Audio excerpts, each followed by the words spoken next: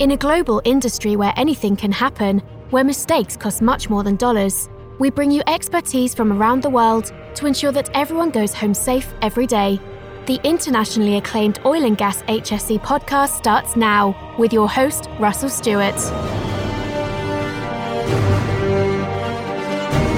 Hey everybody, thanks for tuning in to another episode of the OGHSE126 HSE podcast, sponsored by Endress & Hauser, a global leader in process automation and measurement instrumentation. Endress & Hauser, the people for process automation. As a matter of fact, if you want to, and you can while you're listening right now, you can go to cx.endress, that's endress.com/HSE-podcast, and you can register for our monthly giveaway there, and you can also tell Endress & Hauser thank you for sponsoring the show. The HSE podcast dedicated to everyone coming home safely. And in that vein, I've invited on the podcast today Ms. Tanya Morris, who is the VP for HSE Surface and Rims for TechnipFMC. Thanks for coming on, Tanya. How you doing today? I'm doing well. Thanks for having me. Well, I tell you what, VP for HSE Surface and Rims for TechnipFMC, that sounds pretty impressive. You must have, 30, 40 years experience in this business? Well, that would be a little bit impossible because I'm actually only 40. So, but... I wasn't asking you to give away your age, Tanya, but the reason that I brought it up is because I knew you were young. And the reason I know, because we've talked about working in this COVID environment, and I know you have school-age children at home. I just think it's pretty impressive that somebody that young has such an important position with TechnipFMC. How did you do that? Yes, it is definitely something that I'm very proud of and blessed to have. I've worked in this industry, in the oil and gas industry, over 15 years now. My background is actually in industrial engineering and mathematics, and my master's is in business. So really, your bachelor's is in mathematics, so you were going to be a school teacher, right? No, my bachelor's is in mathematics and industrial engineering. So okay, all right. So you were going to be an engineer. My plan and focus was to really just work within the organizations in order to do process improvement. So many people often ask me, well, then how did you end up in HSE? Well, HSE done correctly is process improvement. So if you go about and putting the various programs and the necessities in place, then you will improve your processes. But the major added bonus is that you are keeping people safe. People are able to go home in a manner of which they came and have safe days. And so that people aspect is what drew me to HSE. Now, I'll be honest, I originally started more or less focused on the risk management consulting side. And so many of the customers actually utilized my math skill set. And so from there, I was able to learn more. But the data and all the analytics behind HSE has allowed for me to bring forth a different skill set of which I'm utilizing the trends and the information in order to be proactive. So where did you get your bachelor's? The great college of SMU, Southern Methodist University in Dallas, Texas, where I attended and also played basketball for them. So I was on a basketball scholarship. Oh, okay. All right. And then where'd you get your master's? I got my MBA from LeTourneau University. Okay. Another great school. Both have very strong foundational beliefs and a lot of focus on improving yourself and being there for others. So with those foundations, it did allow me to keep the necessary things in perspective as I moved up the chain in regards to business and making sure that I understood and kept my foundation correct. And also, that allows for me to work for companies that also allow for those strong and key foundational beliefs. And it's definitely there within TechnipFMC. Are you originally from Texas? Houston, born and grown. So, wow. Very much so. Not very many people can say that, but yes. Well, you're talking to one, Tanya. Oh, Houston, born and grown. There we go. My family's actually from Michigan. My mother was pregnant with me when my family moved here to Houston. So I was the very first one born here in Houston. Well, congratulations. So Tanya, you have school-age children. You're working from home. They're going to school online, I guess, and you still live in the Houston area, correct? Yes, that's correct. I do have school-age children who are attending school virtually. And it's the COVID-19 pandemic. So yes, it is a balancing act. I'm also a part of our global crisis management team that is focused on COVID-19. So we meet weekly or bi-weekly at 4:30 a.m. Houston time in order to give the latest and greatest medical updates. It is a global call, so we have people from all of our locations around the world who has been charged with being over the activities in regards to how we're preventing the spread of COVID-19. So, the days start early, they end late, and in between, I am acting as a teacher's aide as the kids are working virtually with their teachers who are working very hard, and everyone is just doing an overall team effort in order to make the best of a very difficult situation. You're very inspiring, Tanya. I don't know about that, but I appreciate you. Okay, so Tanya, this Serious Incidents and Fatality Prevention, or SIFP program, I can definitely see from the PowerPoint presentation that you sent me on it, it certainly involves your mathematics background. Let's see if we can pool our creativity together here and get people to visualize what you're talking about here with this program. Definitely. This is definitely a program that I am very passionate about. Program started roughly about 3 years ago, in which we were focused on proactive HSE programs. Far too often in this industry, we're putting out fires. And the key into actually driving the necessary change will be for us to actually not have the fires at all. And not having the fires at all results in our employees remaining safe. So this program actually identifies potential and existing hazards that are within our daily activities. And we provide a process for mitigating these activities that are designed, approved, and implemented.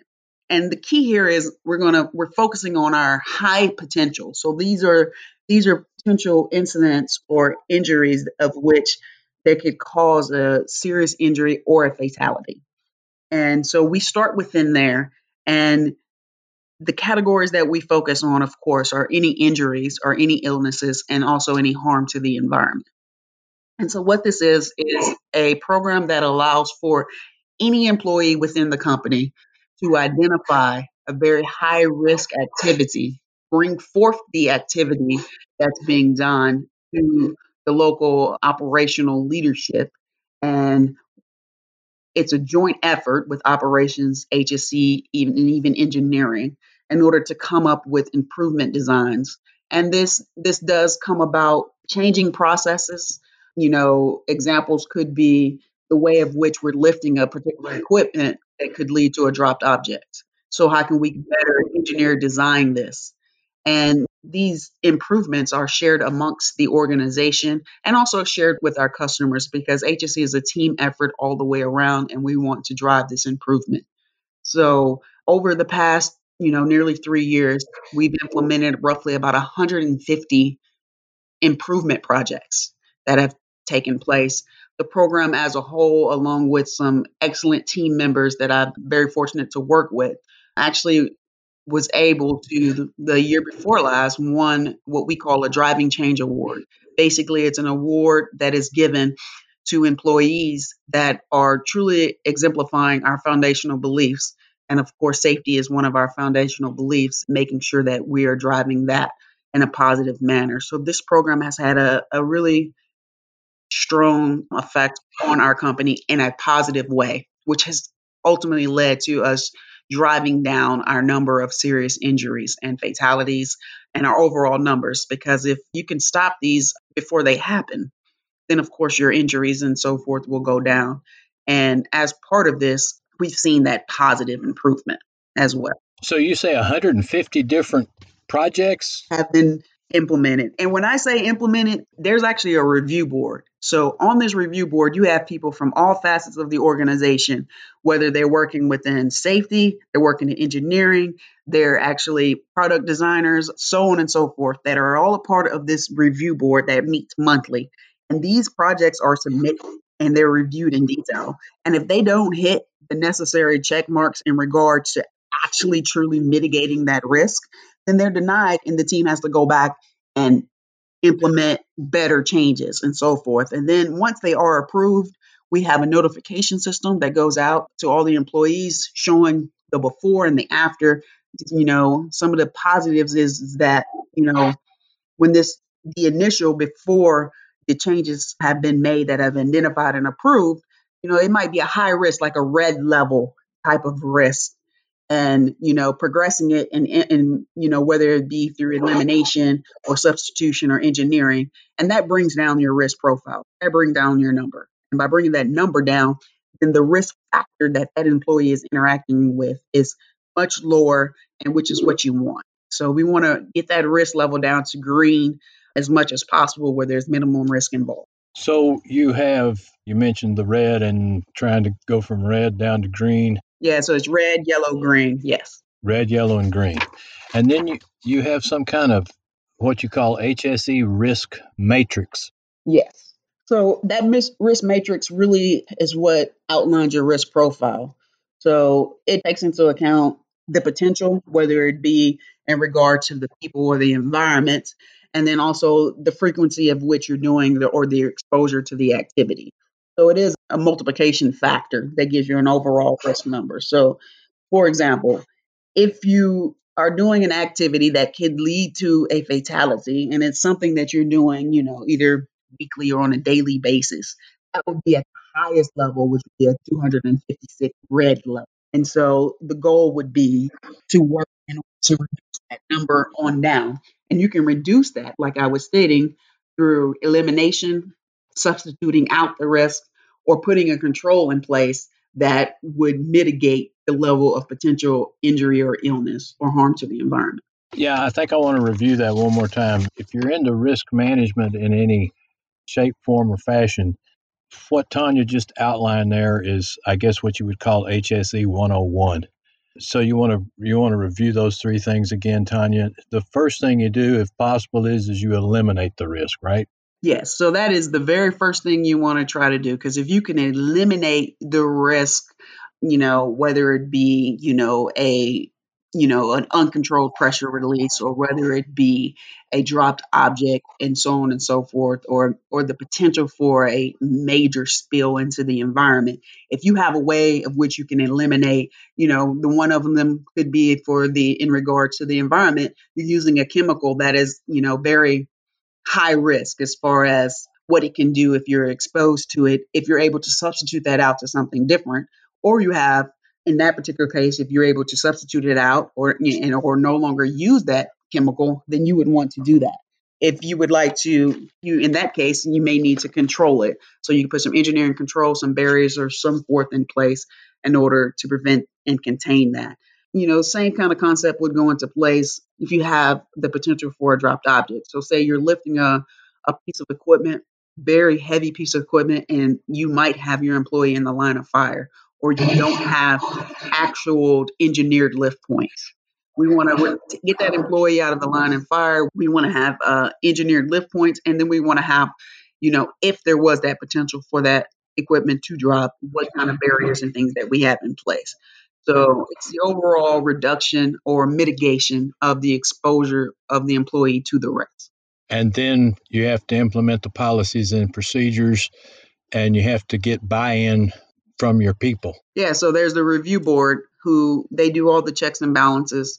There's the, depending on the situation, there is some financial investment, which TechnipFMC leadership, especially coming all the way down from our CEO, has completely backed in regards to doing whatever is necessary to keep the employees within TechnipFMC safe. So there's the capital investment that is a part of that. And, there's one thing I did mention is that once one of these projects are raised by, like I said, anyone within the organization. So if an employee on the shop floor identifies something as he or she is working and they see it as high risk, once it gets put into the system, it goes through our safety management system. Once it gets put into the system and it goes out to the necessary parties, we have a targeted date of 90 days or less in order to mitigate that risk out of our organization. So we don't want to go any longer than 90 days. And now Those 90 days includes all the things I talked about. So you have to first come up with the pertinent solution or mitigation and design. There's the capital investments, there's getting what's necessary in and so forth, and the changes that are made. All of that has to happen and before 90 days. So you can imagine the amount of effort put in by all employees, especially leadership, in order to make those things take place. And it is reviewed, and a part of the notification systems is determining if it's applicable to another site. So one location might identify it, and then so we've mitigated it at one location, but then another location has the same risk. Well, we don't want that to happen. So there's a process that goes through where you have to validate whether it is or isn't relevant to your location. And if it is, go through the process to get it mitigated at your site. And it includes all the information. So they're not recreating the wheel. So it is a very detailed process that we do go about, and we take pride in getting them implemented and mitigated within a 90-day time frame. And you feel like the results have really been worth the effort, right? Oh, most definitely. So the SIF-P is the prevention part of it. So that's why you have a P at the end, which is the prevention. So a SIF is if an incident does occur, a high risk incident or inclusive of a near miss. And so we've seen a steady decrease in the number of cases, SIF cases, serious injury and fatality. We've seen a decrease in those numbers as we've progressed with this particular program. And we've also seen a decrease in all of our numbers in regards to our recordables, our lost times, and we also track our hurt. Hurts are inclusive of recordables, but they also include any first aid cases. Okay, now you explain that acronym that you just used there. Which one? The HURT.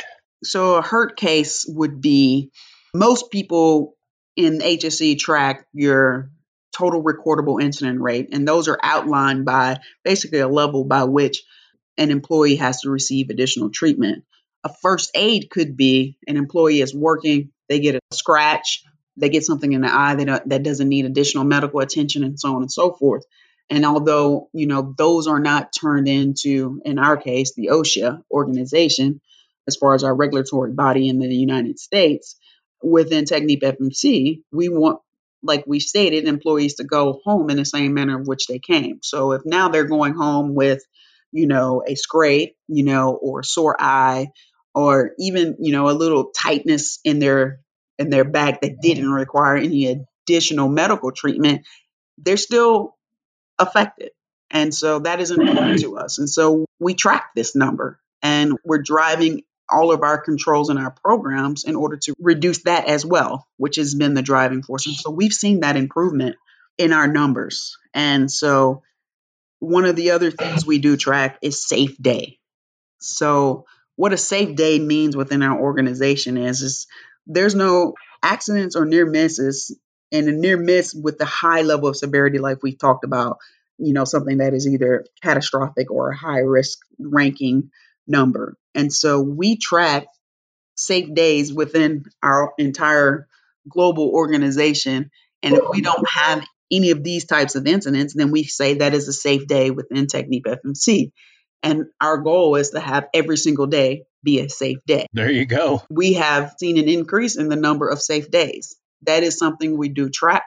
All of our numbers, a lot of the numbers, 2019 and so forth, are actually available on our TechnipFMC website. So I would encourage anyone to go to that website and have a look. We have some great information from our CEO, and then also some of the programs that we have implemented and the numbers that we have statistically. Well, you read my mind. That was my next question. So what we'll do is we'll put the website in the show notes so that people can go and do just exactly that. We'll also put your LinkedIn URL in the show notes. So okay, that'll be great. Anybody can contact you. I really appreciate it, Tanya. This program, is this something you wrote yourself or your team wrote, or? Well, I can say it started off as my baby, but the team, it would not be where it is today without the support of the team and, of course, the support of our leadership. So it is an altogether team activity. Well, you know what? We talked about HSE 101 a while ago. Well, that's HSE 202. If you don't have a good team, and especially if you don't have the support from the top, then, you need to go back to square one. So it's great to hear that you have that. We encourage other companies and organizations to have the same spirit and the same attitude. We really appreciate you coming on today and talking about this, Tanya. It's very impressive. These are tough times, different times in this COVID environment. These kind of remote interviews are really something that our podcasts never did. We always did face-to-face podcasts, and we had, professional microphones and headphones and all that sort of thing. We appreciate everyone tuning in this week. You may have caught a few noises in the background that we weren't able to edit out, but that's part of this new environment that we're working out of. But we really appreciate you tuning in. Tune in again next week for another episode of Endress & Hauser's Oil and Gas HSE podcast, a production of the Oil and Gas Global Network. Endress & Hauser is your reliable U.S.-based partner for measurement instrumentation services and solutions. We are your people for process automation. As I mentioned at the beginning of this podcast, you can discover more about Endress & Hauser at cx.endress.com/HSE-podcast and register for our monthly podcast giveaway. You don't have to remember all that. We'll put that in the show notes, along with where you can follow us on LinkedIn at Endress & Hauser Group, and on Twitter at Endress_US. Thanks again, Tanya. Please leave us a review on iTunes and tell your friends about us, and we'll see you next time. Hey everybody, it's Savannah from OGGN, and here are the events on deck for October 2020. The first 5 events I'm going to list off are all online, so to start off the month, we've got the Women Offshore Conference, which is an online interactive event on October 2nd and October 9th. Second, we've got SparkCon, which stars our very own Mark LaCour as keynote speaker, and that one starts on October 5th and goes through the 9th. Third, we have the OilCom Conference and Exposition from October 13th through the 15th. Fourth, we have the Ignite Talks with Cognite from October 27th through the 29th. And to close off the online events, we have the SPE Annual Technical Conference and Exhibition, or ATCE, on the same dates as the Ignite Talks, which is October 27th through the 29th. Next, these 2 events for October are in person. First, we have the Energy API Golf Tournament on October 12th at the Kingwood Country Club. And next, we have the Energy API 30th Annual Sporting Clays Tournament on October 30th at the American Shooting Center. Lastly, and most importantly, we have our OGGN live streams. This month, we have 3 going out, so make sure to tune into those. First, we have Maintaining Critical Infrastructure During Lockdown on October 1st. Next, we have Material Reductions in Downtime That Flow to the Bottom Line on October 15th. And last, we have Strategic Opportunities to Right-Sizing G&A and Achieving Free Cash Flow on October 29th. Now, these dates for the live stream shouldn't be changing, but they may, so make sure to keep up to date on these events by checking out the OGGN Facebook, LinkedIn, or website for more info. That should be all for October, so I hope you guys have a great month, and thank you for tuning in. Tune in next week for another engaging episode of the Oil and Gas HSE podcast, a production of the Oil and Gas Global Network. Learn more at OGGN.com.